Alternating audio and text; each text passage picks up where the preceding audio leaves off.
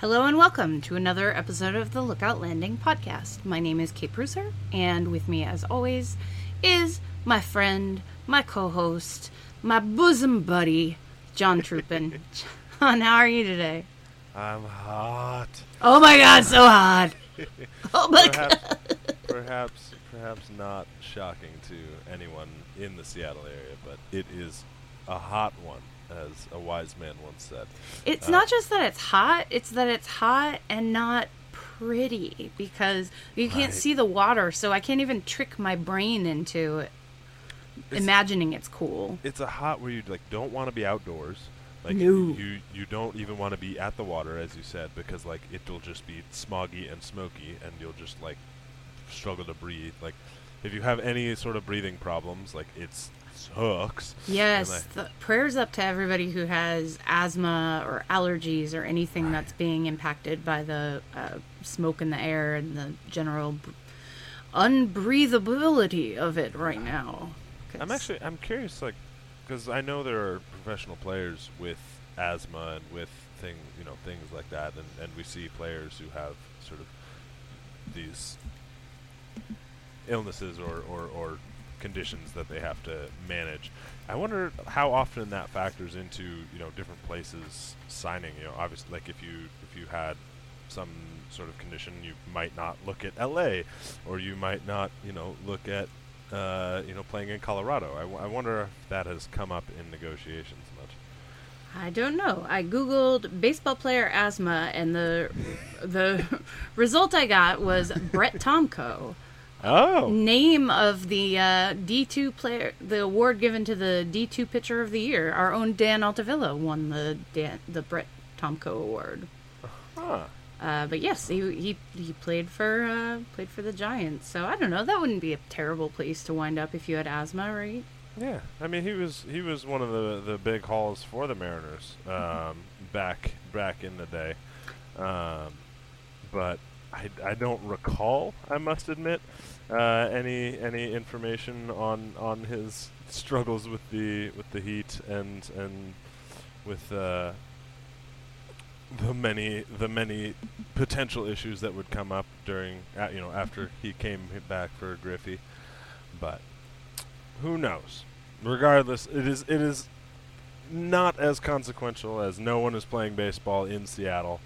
The Rainiers may have to deal with it, but thankfully we are here, and the Mariners are in balmy Kansas City. Pleasant. It's probably the only time I will say that about Kansas City over Seattle. The weather is preferable. It's been a weird week in baseball, or especially, I mean, obviously in Mariners fandom, right? Because we've had this long stretch of time where the Mariners have been not out of it, but realistically they've not played like a team that was going to make anything up. And then all of a sudden they're a game and a half back of the wild card, right? And they're going to be playing tonight.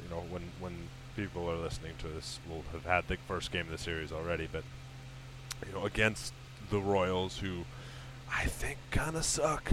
I think so too. I think they're a paper tiger team. I really hope they are ignited into a delightful inferno this weekend. Then just too much spicy barbecue sauce. And yeah, I'll take a further reduction in our air quality if it's pieces of the Royals blowing across our landscape, for sure.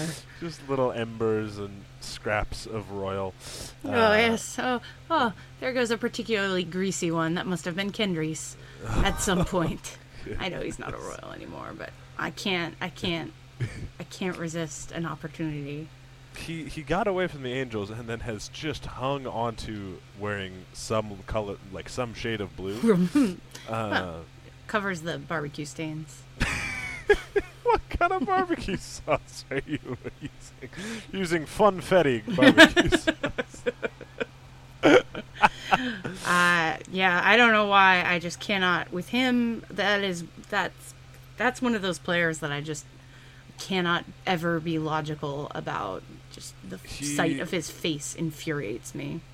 I'm not so far away from you there. He was really, I mean, if he'd been anything, he might, we might not be in a playoff drought.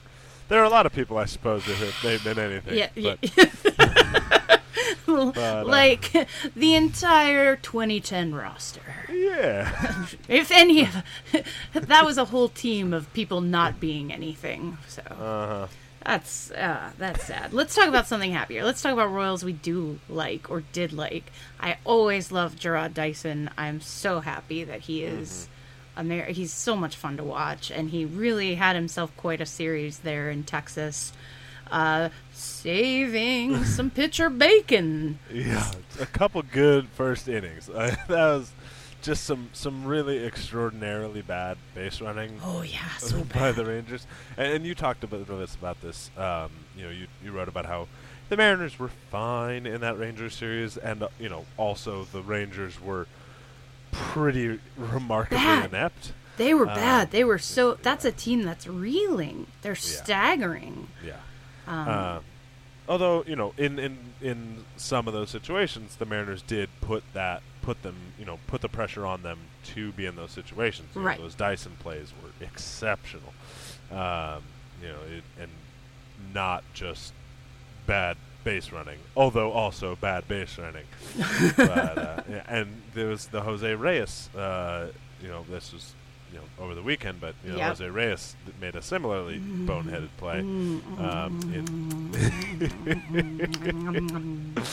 Delicious. So good. I was at that game. I'm still carrying the sunburn from being at that game, being in the Maple Grove, which was awesome. Oh, so much fun. So fun. Another hot one. Yeah. You may listeners hear a bit of a fan, and a more high quality podcast might turn that off or edit that out. We are a podcast that is trying to survive the afternoon, and so we're going to have some airflow, and I apologize. Hopefully it does not come through quite so loudly in the recording. I would offer to turn the fan off, but I would probably literally just melt. So I'm sorry, I can't. We'll just hear your speech development. So back on yes. Dyson. I'm curious because I've seen the idea bandied about a little bit, and we've talked about this in Slack, and I'm curious where you stand on. Do you think it's worth extending him? A guy who's in his early 30s, doesn't seem like his skill set's really falling off. His base running is, he's, I think, the second highest rated base runner in baseball just by BSR. On yeah, he is single-handedly propping up the Mariners' BSR score, which is still bad, but would look so much worse if not for Dyson. Because I'm very much torn. I mean, he's this incredibly fun player. He's absolutely valuable. It's not just a situation of like, well, I like Tom Wilhelmsen a lot and want him around. Yeah. But I can tell logically that he's not that good of a pitcher, or at least he's not as good as some of the other options. But this is not this is a guy who makes the team better.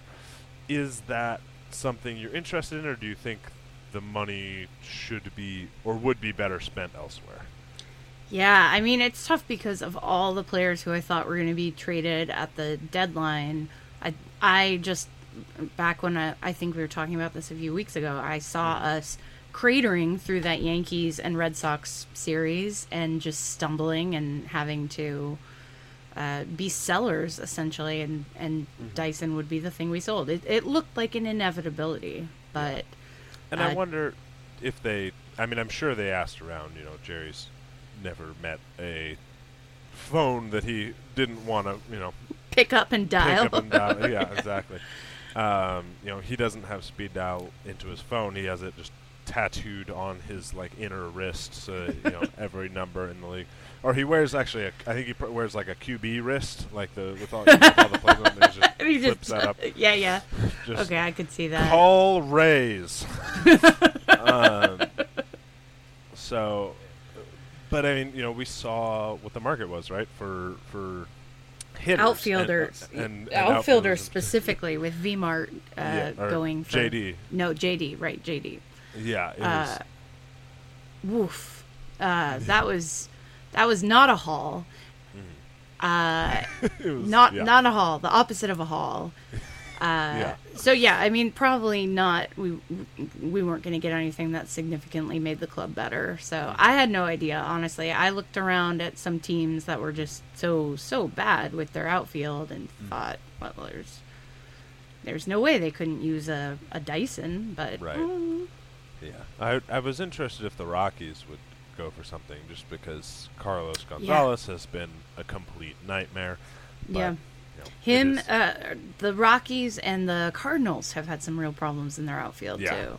Yeah. So I mean, there were definitely a couple potential suitors that I saw, but but instead, here we are, and we are. You know, this is sort of the team. I mean, you know, if you look at the lineup, you know, tonight's lineup, it's Gamble, Segura, Cano, Cruz, Seager, Valencia. I think probably they've got Martin, Zunino, you know, and so, or I guess Heredia or Dyson, depending on. I think it's Cahill, so it's probably Dyson. Right. You know, so I mean that's sort of going to be the team that we've got. You know, the pitching staff is as healthy as it's probably going to be for the rest of the year. You know, maybe you get Shea Simmons back. Probably not at this point this year. Maybe Hisashi Iwakuma comes back. He's still not throwing off a mound. And even if he does, I don't know that that's an improvement. Oh, we have Dyson, Heredia, Gamble outfield today. Okay. So no Martin. Okay. Yeah. You know, and it's not the you know, this is going to be the team. I mean, you get Haniger back at some point in the next couple weeks probably, but you know, is that I guess my main question and what I'm curious to talk with you about is that team, because you know, it's not really now about is this a playoff team, like, you know, well, a team's a playoff team if they make the playoffs. You know, this team probably isn't a playoff team last year, because a team, you know, the Mariners were 10 games over 500 last year and were not a playoff team, and this year everything is weird and everything's clumped weird together. And so are they better than the Royals and are they better than the Rays is where we're at. And I mean, we talked about, you know, a little bit about how we feel about the Royals. You know, their pitching is okay. You know, they've had. Is Blake Snell still in their for the Rays lineup? Yeah. I think he's doing still in well the this year. rotation? Yeah, I believe Snell's been one of the best sort of pieces for them. Really? Because he has had his struggles. I had a brief fever dream moment last off season where I dreamed that they might give him to us. Oh, you are far more correct. Yeah, no, he's actually not having a good year. No. Yeah, no. FIP of 5.08. I feel a little protective of Blake Snell as I don't know if he actually set foot on UW's campus, but he definitely considers himself a Husky, so I feel a little bit of protection towards him, and so I don't like when I see people saying mean things about him online, and there have been a lot of them this year. So yeah, he's kind of busted. I mean, I don't think he's overall busted, but he's having a real rough year. Yeah, I mean, he was part of it was just he was so on point last year, or at least on point enough, that it was going to be exciting. Yeah, like a 3.39 FIP with a 9.91 K9. That looks great. But it's then essentially if you made James Pazos if James Pazos could start. Yeah. But then the BB9 is 5.16. Yeah. So yeah, the regression she came with vengeance in her eyes. Yeah. So yeah, he is having a rough year. So they've got Archer, Snell. Who else is in their rotation? Cobb is back. I believe. Yeah, Cobb. Who's been involved in trade talks too, right? Mm-hmm. And is fine. fine-ish. Yeah, he's been. It's essentially, they've had a sort of similar situation to us where they've had breakout young guys or breakout performances from guys they weren't sure about, which has allowed them to stick, sort of prop up their aging meh players. And Chris Archer has been back to being one of the better pitchers in the league, as opposed to whatever, not bad pitching that he was doing last year, but sort of less dominant. So. Yeah, I mean, there's nothing outside of Archer. There's nothing in that rotation that particularly frightens me. Looks like Cobb's ERA is outperforming his FIP by a good amount. Mm-hmm. The bullpen, now they have Cishek, obviously, but the bullpen. I mean, they've been trying to plug holes all year because they've had Farquhar playing a big role. I think they just picked up Sergio. They got rid of Farquhar, didn't they? Right. Yeah. Right. Yeah. I mean, they've been picking up guys. They had, I think, Jumbo Diaz. Oh my gosh, they've been working the waiver wire for relievers, and the Mariners have been working the waiver wire for relievers, but it was more like the Mariners last year is what the Rays have been doing this year in terms of you're available. Come on. Come on down. Come on and hang out in front of Edwin Diaz and just try to get the game to him any way you can. Right. Yeah. So, I mean, they've just had a lot of guys fall off, and Odorizzi's been hurt, and yes, yeah. Yeah, they're a team that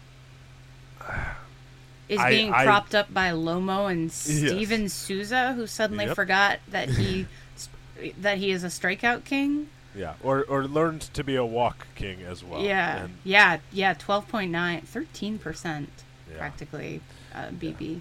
Yeah. Oof. So all of this, I guess, comes together to be the main focus, which is, in my opinion, the Mariners are a better team than the Rays.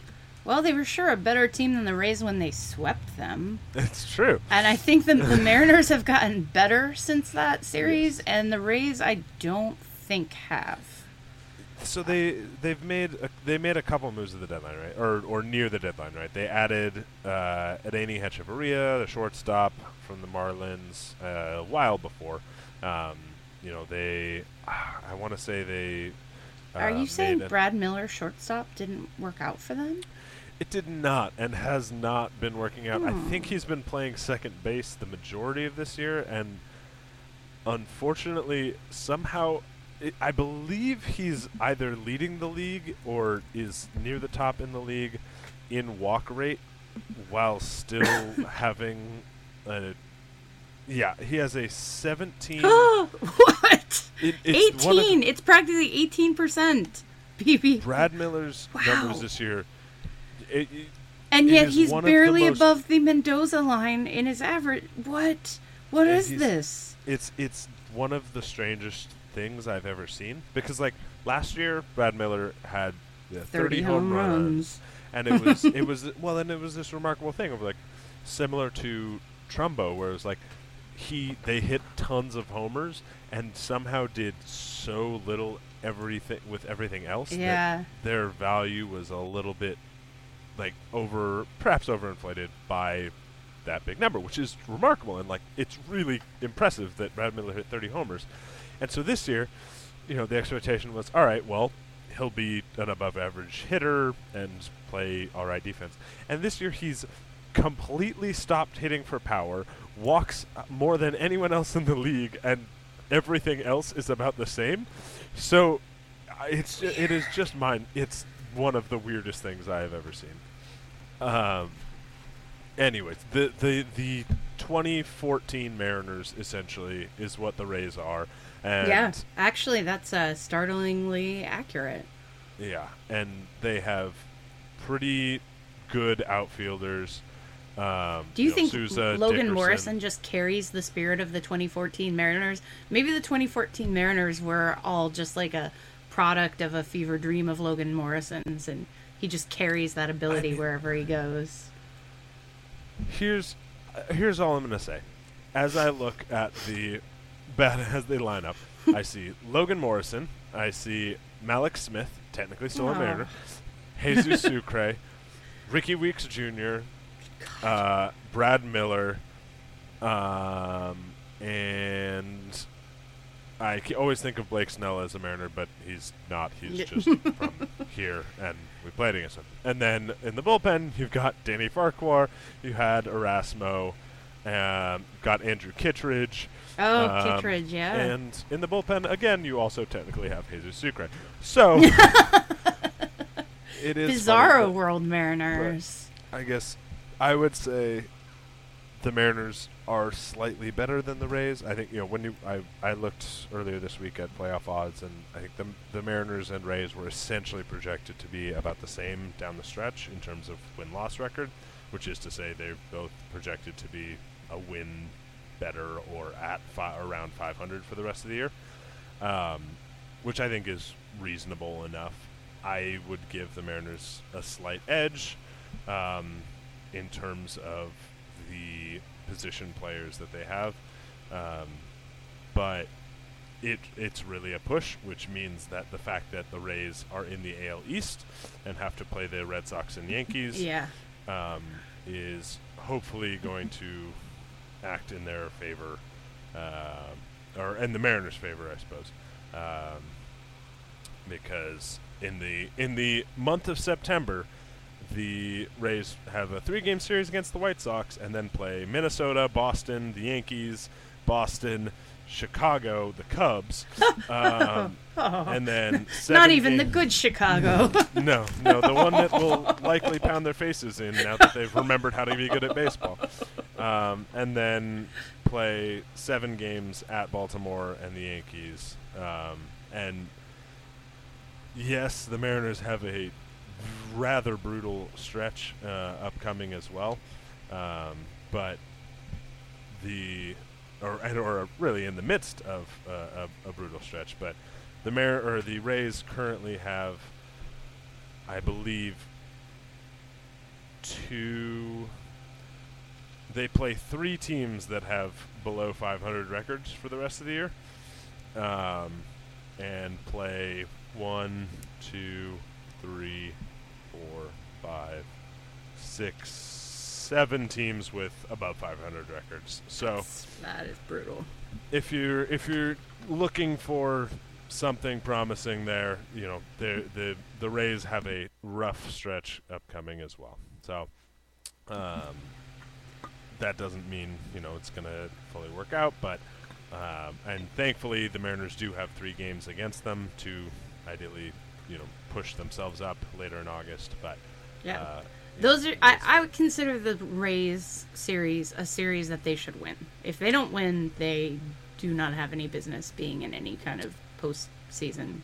Yeah, because they've already showed that they are theoretically a better team than the Rays by sweeping them. So right, and that is on the road, which is tougher. But on the road is hard. Still, it's true, and in the opposite corner of the country.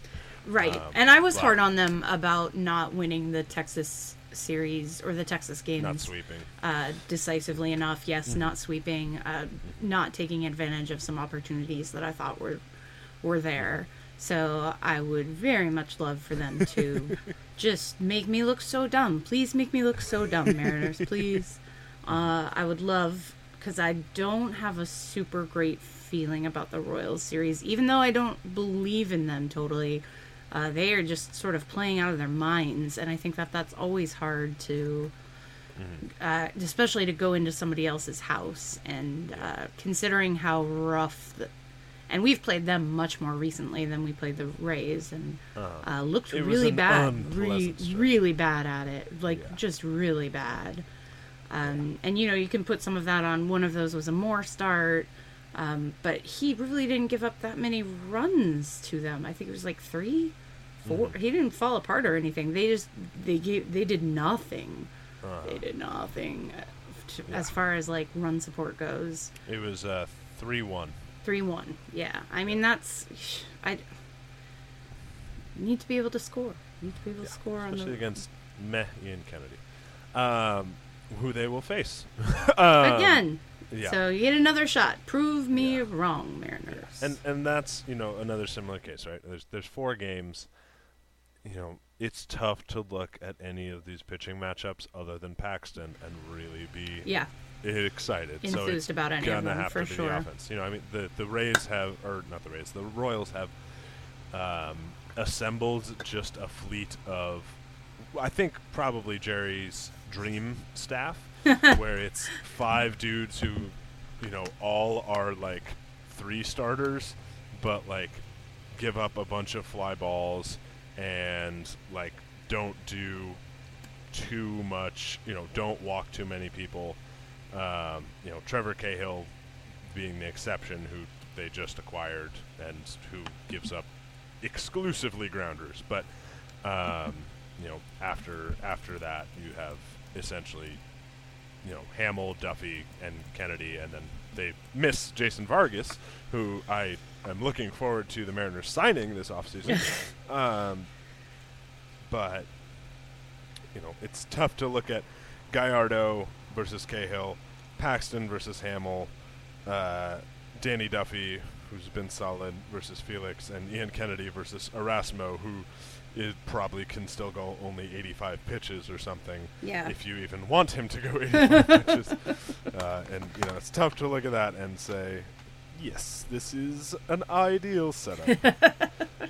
And then they did just get swept by the Orioles and only score 3 runs in the entire series. That was weird. So, who knows? I mean, it's tough to put anything on something recent like that. But I guess who are you thinking who are you looking for that will sort of be the barometer in this series of what happens?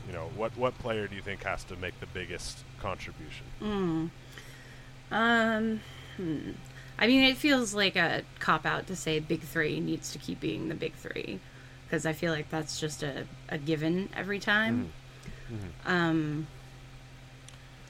But I mean, that's what we saw when they had success, right? In the first sort of stretch after the All-Star break, and I mean, even still now we're after the All-Star break a little ways, and they've been decently successful. But Cano coming back and having at least a good series, and still hitting so many grounders, which is driving me nuts. But still hitting the ball hard, still getting on base a fair amount, and not seeing this steep decline.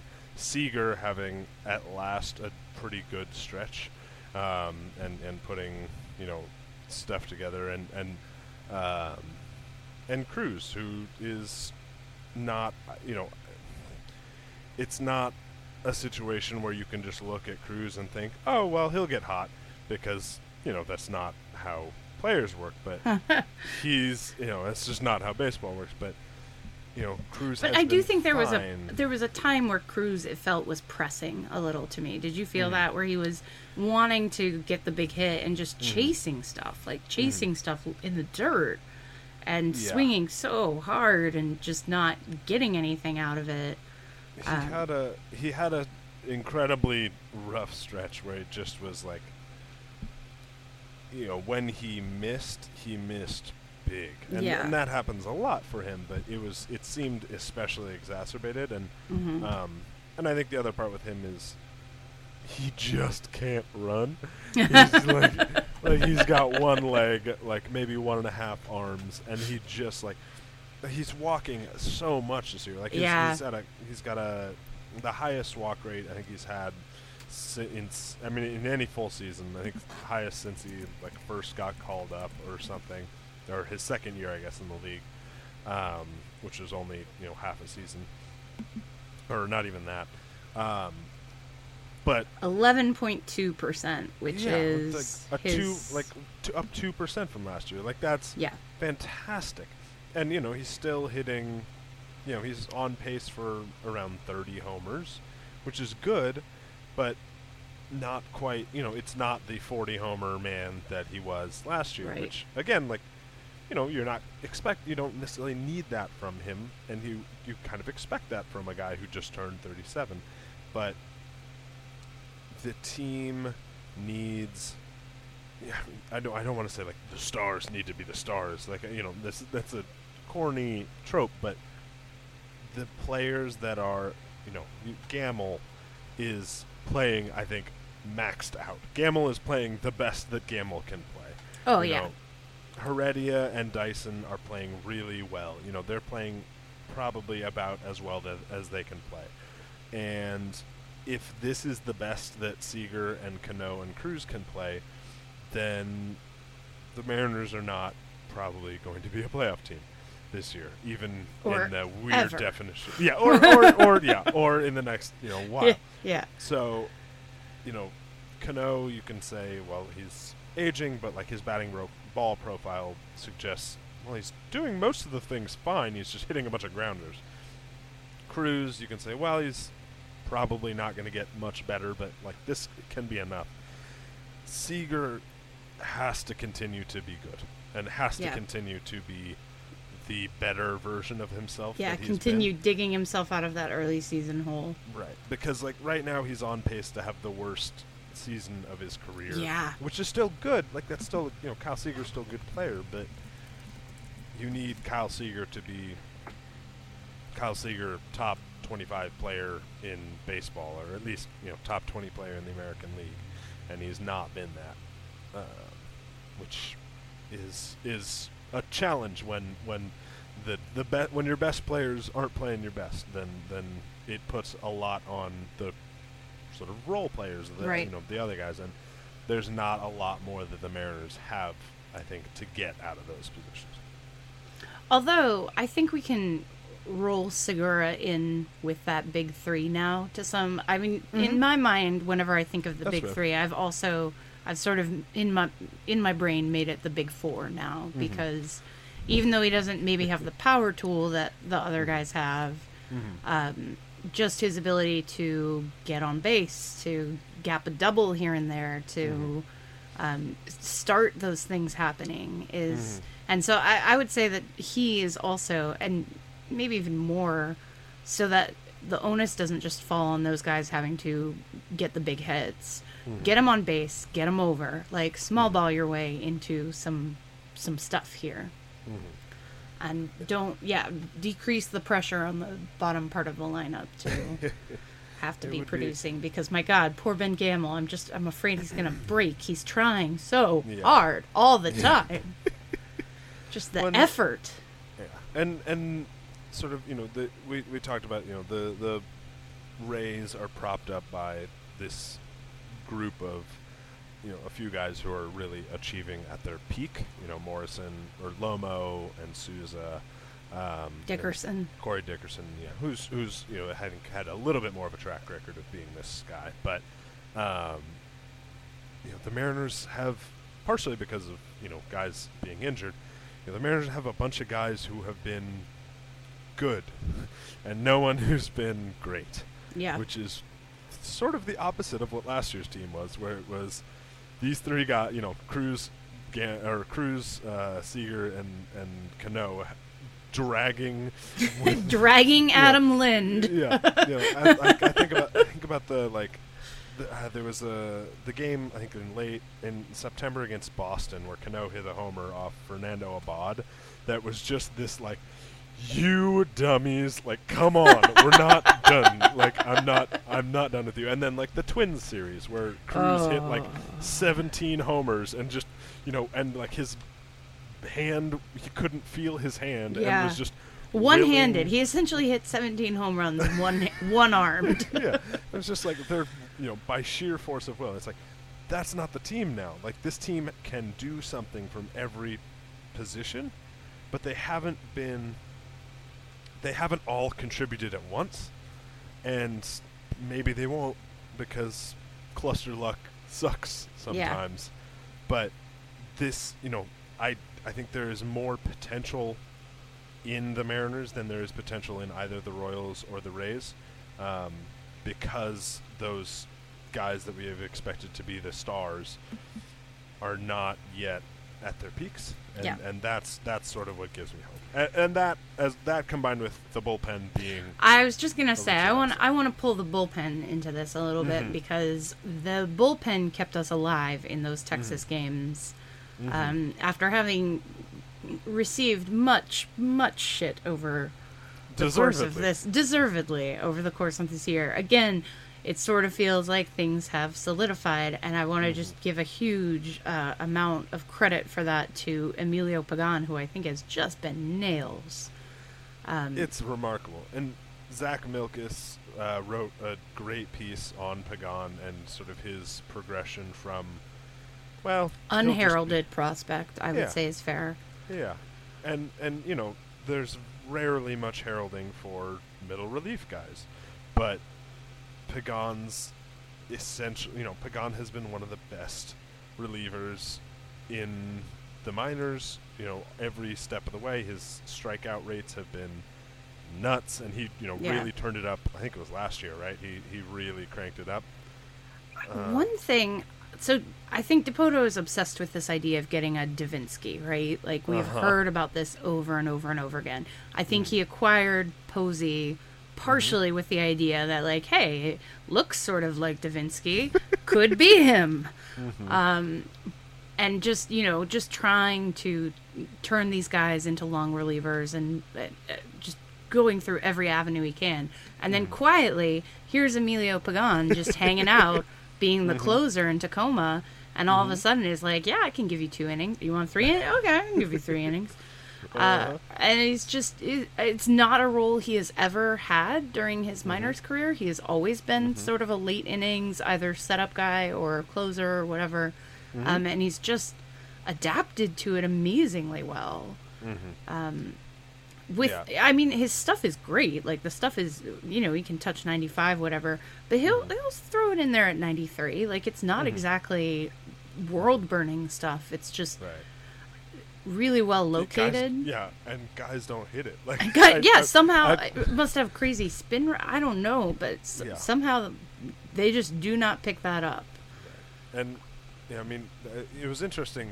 One of the things that I didn't realize that when I read that in Zach's piece was Pagan has learned and worked and improved his slider after learning it from Edwin Diaz, which, the Joaquin Benoit coaching slider tree expands its leafy branches once again. Yeah.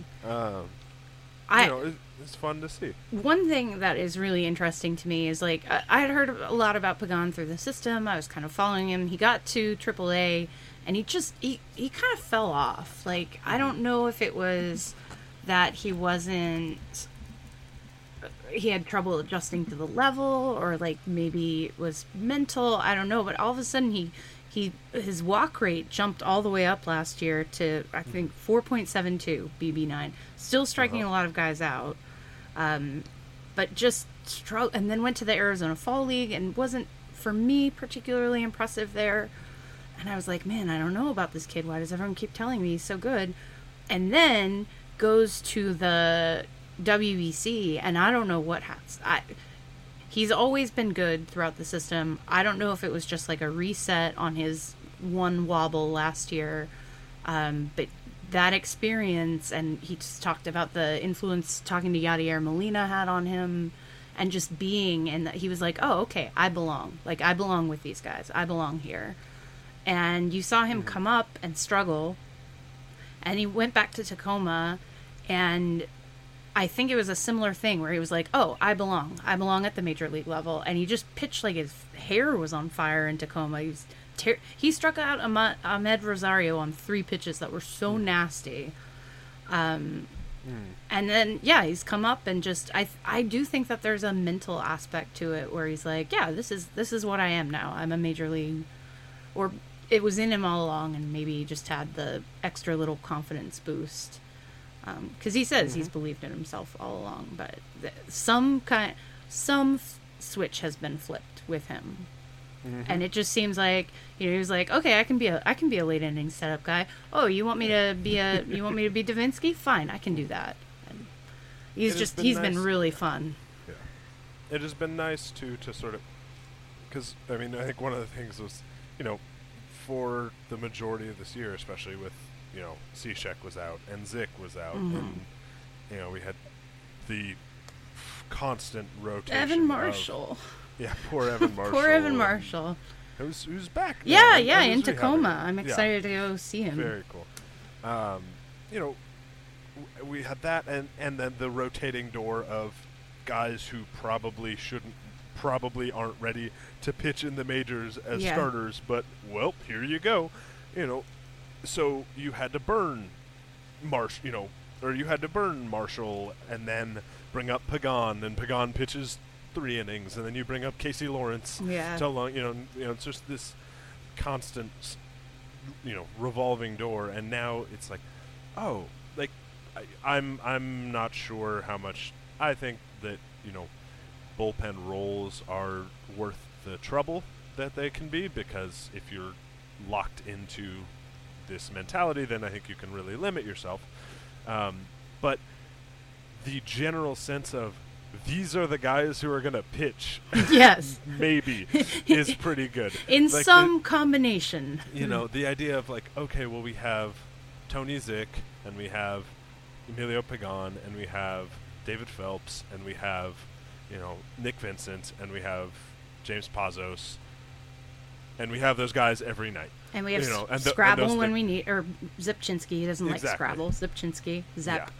Yeah. And we have Diaz. Yeah, and it's like, oh, like even if you're not optimally using those guys, having the same guys who are all at least decent, out there every night is something that is incredibly relieving. Yeah. Just to watch, and I think makes, it's not just like, well, you have better players, the team's going to do better, like obviously, but it's just having that sort of consistent group of guys who are decent, at least. Yeah. makes just the stability. Like nobody's in there worrying about getting optioned down to AAA. I think that was maybe Pagan's last worry, but okay, you're here. You earned your spot. You pitched into your spot. You're not going to get traded. The trade deadline is passed. Like, okay, now all you have to do is focus on your pitching. Like, focus on your pitching. Don't think about the fact that there's a pen full of guys in Tacoma behind you. Because those are some guys who have had some struggles. Altavilla's had some struggles. Yeah. I have a question for you, Kate. Yeah. Is Tyler Cloyd still on the Rainiers?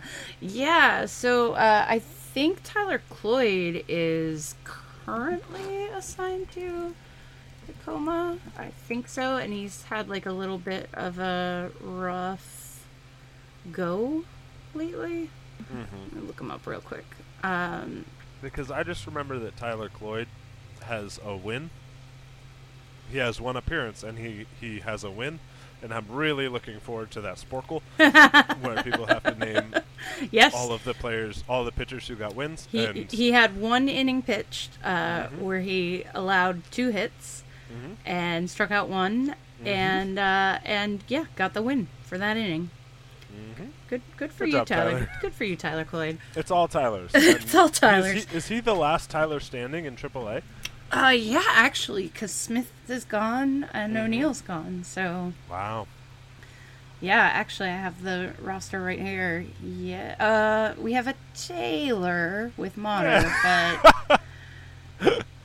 other than and he that, does prefer it pronounced Taylor. Taylor. Yeah, and then there's Thiago, which I don't know if that translates to Tyler in Brazilian or in Portuguese or not. But yeah, there's... so I'm pretty sure he's down there with them right now. The deal with him is he's just coming off of Tommy John, so he's on a pretty strict pitch limit. Yeah, he just pitched July 29th, so he's with them. He did not have a great go of it. He gave up 3 runs over 3 innings. Yeah, sometimes he looks really good and untouchable, and other times he looks not great. But, for guys was in indie ball literally like 3 months ago. Not bad. Indie ball and rehabbing. Indie ball, rehabbing, and he has a major league win. What a year for Tyler Cloyd it's been. Indeed. So, I guess, just to wrap things up on this, do you think it's fair to say you think the Mariners are a better team than the Royals and the Rays?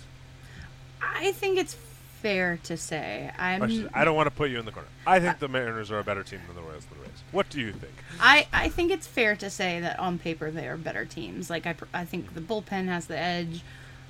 With the Rays, I think the pitching staff probably has the edge just because Paxton is playing better right now, I think, than Archer. Man, that's a hell of a commentary on the Rays. Yeah. Well, I guess if you're counting the pen and the starters as a whole, then yeah, I think that's accurate. I mean, they've had Boxberger be terrible. Yeah. And just a bunch of guys falling apart. Yeah, I would give them the edge on paper. I just don't know what it's going to look like when we go there. The Royals make me more nervous. And I don't know, honestly. I think on paper they look better, but I am scarred by the memory of those games, and they were awful. And they got the doors blown off of them by the Royals, and the Royals weren't playing particularly well. Maybe that's the thing. They did only put up 3 against Moore. They didn't totally boat race us. So it was just not. It was not capitalizing. Yeah, that was that swoon that they had right before the break, and I do kind of wonder. Yeah, like how much of that was being tired, or I don't. They just did not play very well going into the break. Yeah. They are playing better now. Yeah, we will see very soon. In 5 minutes, actually, we will start finding out. Okay, so before we go to the break, I have a quick little, fairly unrelated game for you here, because today a few teams placed some major players on revocable waivers, which essentially means if they get claimed and the team doesn't want to give them away, they can just pull them back, or they can orchestrate a trade between that player or that team, and if the player passes all the way through waivers without being claimed, then the team can orchestrate a trade with anyone of that player. So the 2 players that were placed on, and this is a fairly common thing, this is not necessarily a commentary on the players themselves, but the 2 players that had this happen were Justin Verlander, who the Tigers have been shopping and probably aren't going to move at this point since waiver trades are more complicated than your standard fare, but and the other is Jose Bautista, who has been rough this year, and so that got me to thinking about, well, Bautista was a player that I think fairly understandably was when someone that I think a lot of Mariners fans wanted them to target this offseason. This very proven bat, who could come in and be an extremely strong player. The trade-off was he would have cost a draft pick, right? In this year's draft, and he also, is older. I think he's 36. He's approaching 37. And is appalling defensively, to say the least, and has, and last year saw a huge fall off in his production. So was a all-star for the last several years, but last year was really rough. So I was curious how some of the other players that folks might have been interested in signing have done, and if you'll indulge me, Kate. We'll just do a little quick over-under on how some of the free agents have compared to the Mariners' counterparts at their position.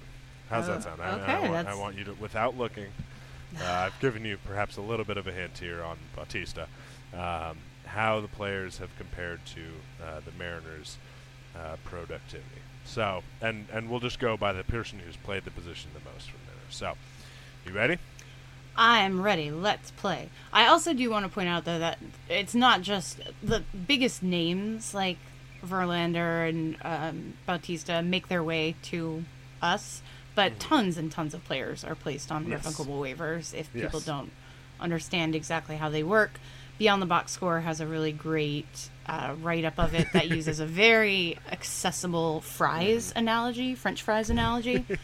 So if you're confused about revocable waivers, you want to hear about that or know how they work more, Google revocable waivers Beyond the Box Score, and it will set you right. Okay. All right. Let's see. Let's just start here with an easy one. Let's go with Ian Desmond, first baseman.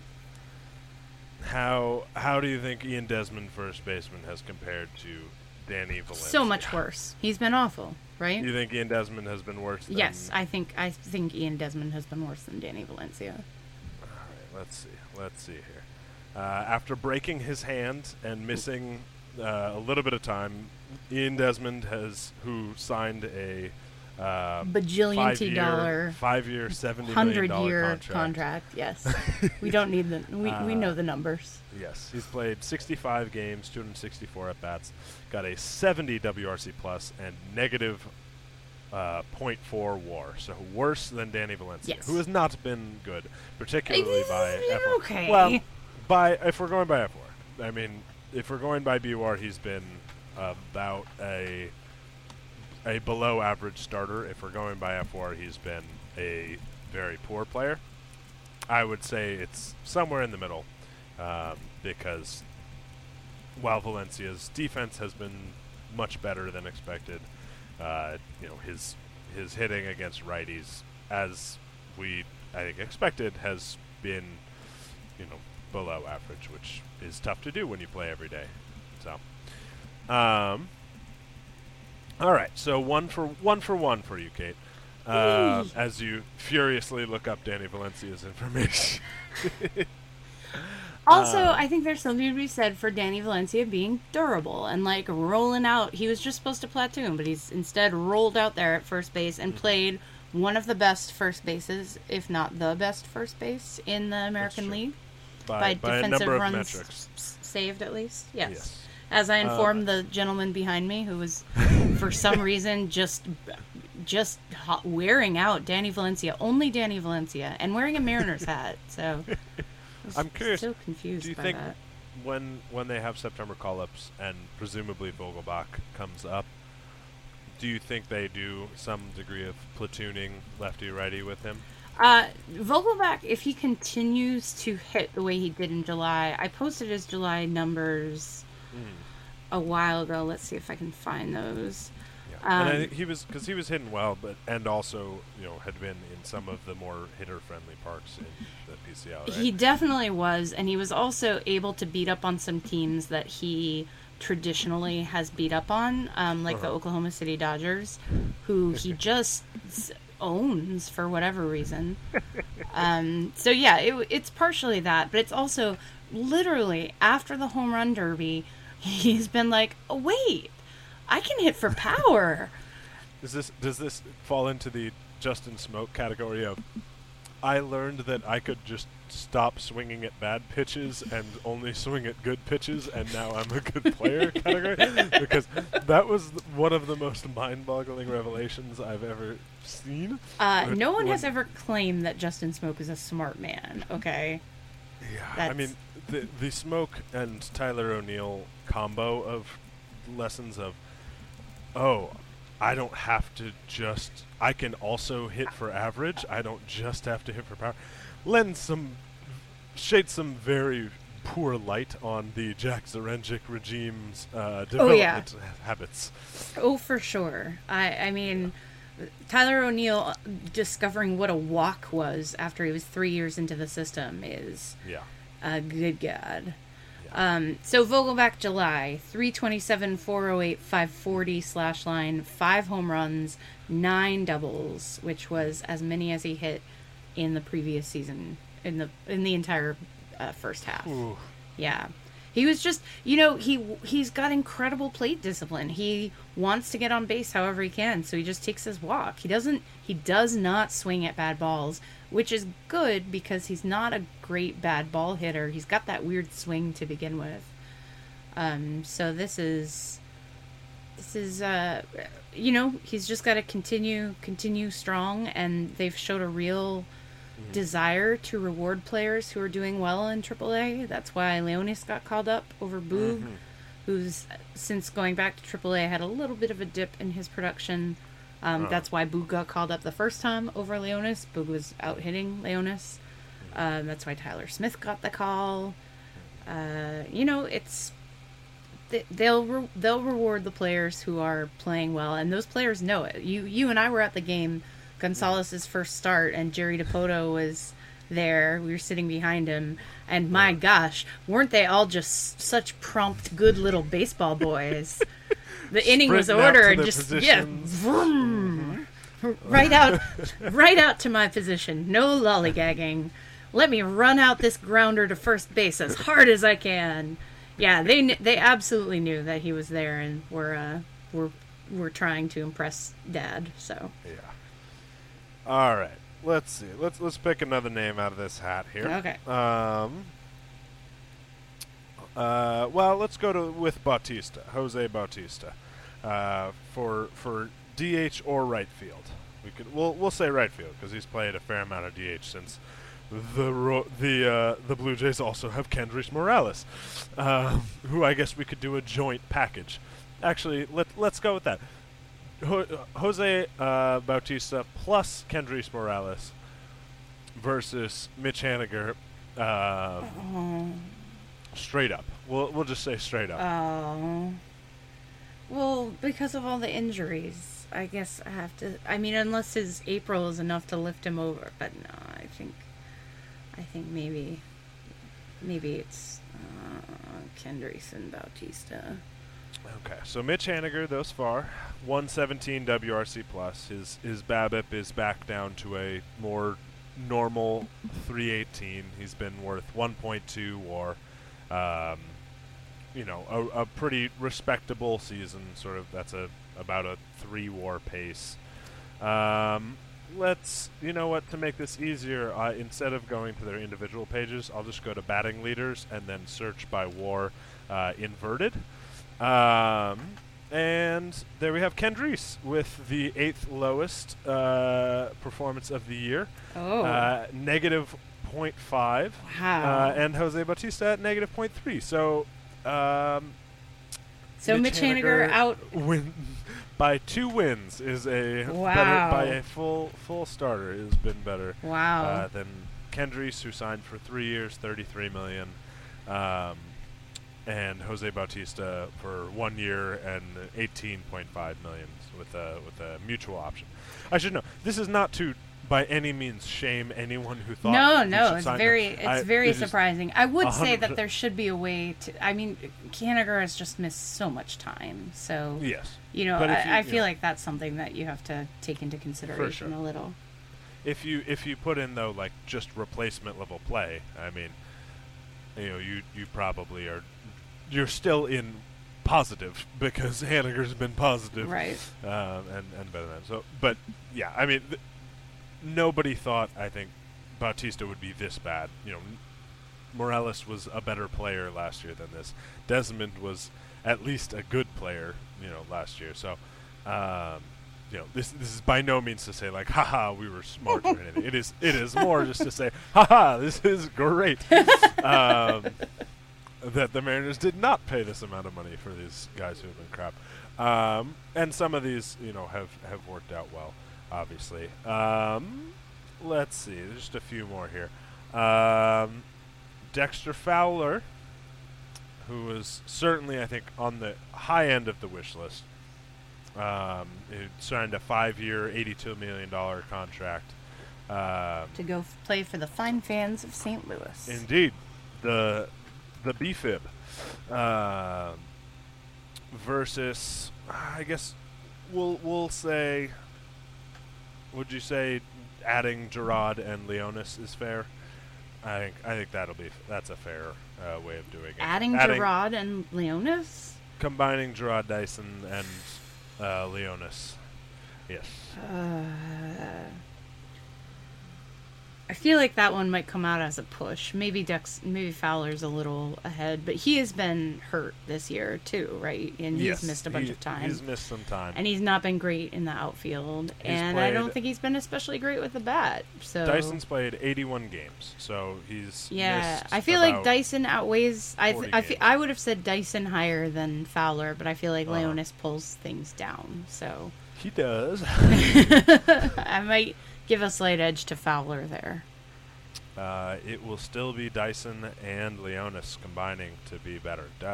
Martins had a real rough stretch. He's worked his WRC Plus back into being positive. Okay.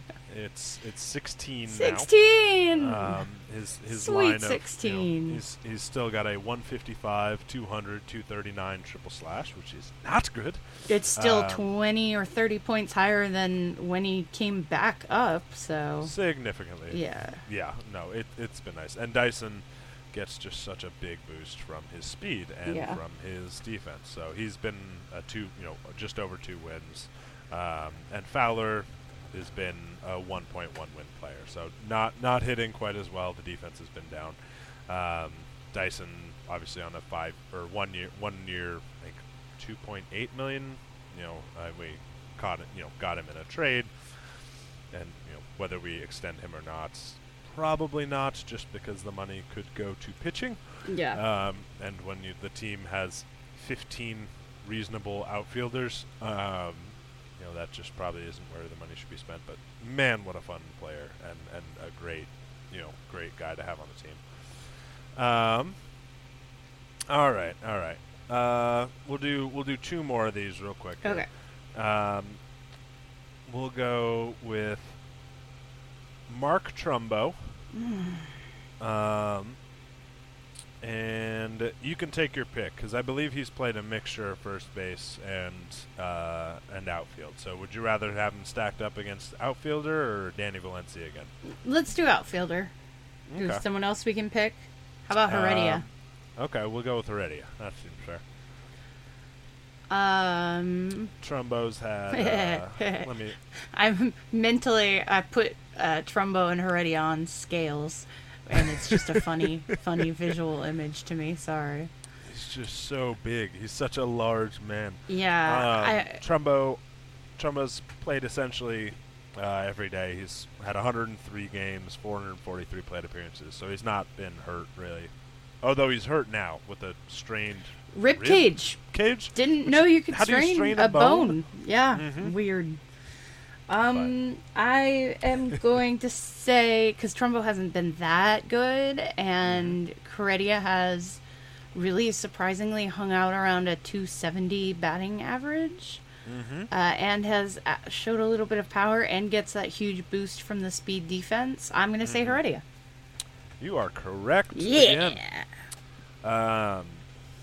And honestly, this may seem like it's just blowing smoke up the Mariners, but I am looking at the top the top signings, and outside of Yoenis Cespedes, which we will do in a sec, these are the some of the top signings. These are 4 of the 6, I guess, top. So you're not cherry picking guys who have specifically been bad, is what you're saying. You're going with the guys who got paid the most money. Yes. Okay. Yes. So Heredia has been a 1.3 win player, which is particularly impressive considering his sort of backup role for a lot of the time. He's played in 80 games, which is pretty good, but he's had only 278 player appearances. So, he's not. He's had a lot of games as a defensive replacement or pinch running or something of that nature. Trumbo has struggled. He has been a negative 0.5 win player, right there with Kendrys Morales, and right there with Mike Napoli, actually, who also has been just really rough. yeah, they are struggling. Trumbo has had some power still, but he's got an 85 WRC plus.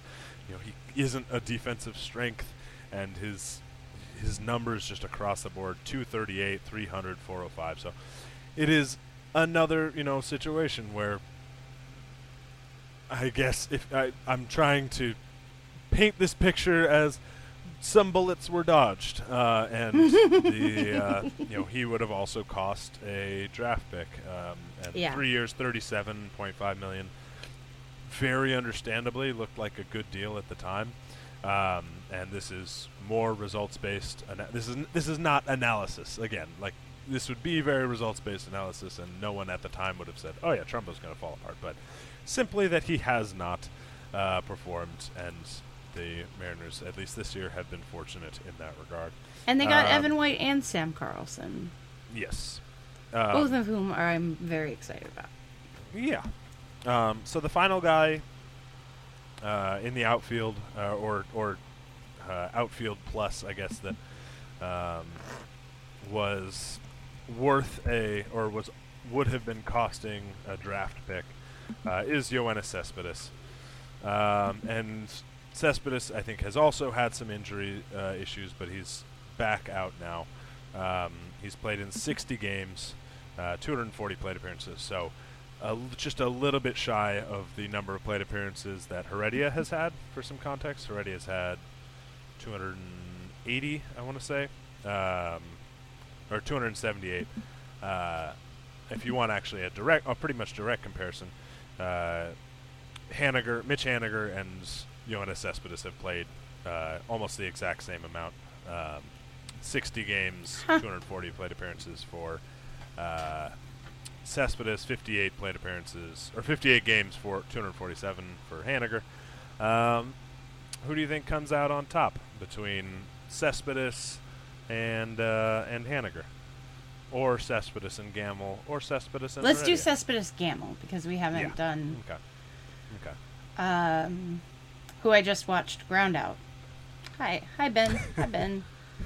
Kansas City, Missouri is 78 degrees. Seattle is 90. Portland is 102. Medford is 108. Awesome. Yeah. Awesome. Walla Walla awesome. is 97.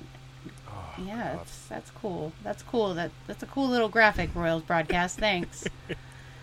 Or actually, I guess I'm watching the Seattle broadcast. Okay, so Gamel versus Cespedes. I'm going to give it to Gamel, obviously. Gamel's been great. He has indeed. But even not just in terms of because he's played 20 more games, but even on pace, Cespedes has been a 0.7 win player. He's struggled, and part of that has been health, but he's also walking less. He's not striking out as much, but his power hasn't been there either. He's been a good player, but he's not had the same level of production. So yeah, I think it's likely that we will see this team go in free agency this offseason and look for players who they'll have to make some big acquisitions in free agency this offseason. And sometimes that goes well, and sometimes it does not. Yeah. But I think focusing on the pitching staff is likely going to be where they have to go. And thankfully, they did not go after position players, because those so far have looked real rough this year. Yeah, it sort of makes you feel good, too, about the youth core. Like, if anyone hasn't read it, Luke Arkins on Prospect Insider has a good piece kind of responding to Rosenthal's the Mariners destined to crash, doomed to crash, unsafe at any speed, whatever it was. He has a pretty good response written to that, where it's just looking at the core that they have, the youth core, and how good those players have been, so... How long we'll have them, at least.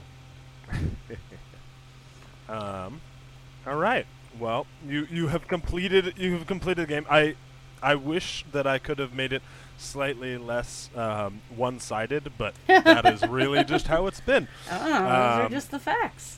It is not a terrible situation. So, every qualifying offer costing player, or draft pick costing player, has been either an active detriment to their team or less productive than what the Mariners they have already brought have. out in the outfit. Pretty So good. That is a pretty neat thing. Pretty good. Mm-hmm. All right.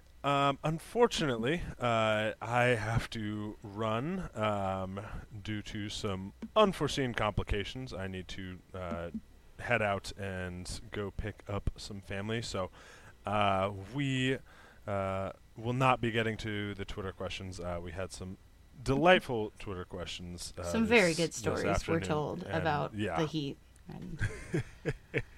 Exceptional, really. So those unfortunately will have to be saved for next time. I too must go tend to my very sick kitty cat. So yes, Henry has been a trooper today in the heat, and hopefully he is perking up. Yeah. So unfortunately, gonna have to cut things short this week, but we hope that you will send us your questions again next week when we meet up and talk about whatever happens this week. And the Mariners are in a wild card position, hopefully.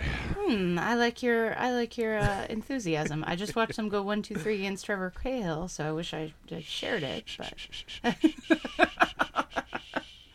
okay. Oh, hey, it's Melky Cabrera coming up. I'm totally not sick of his face. Yeah. Definitely have not seen enough of him. All right, so off we go. But thank you so much, those of you who listen every week. We really appreciate it. And feel free to hit us up on Twitter with your questions anytime. And we will talk to you soon.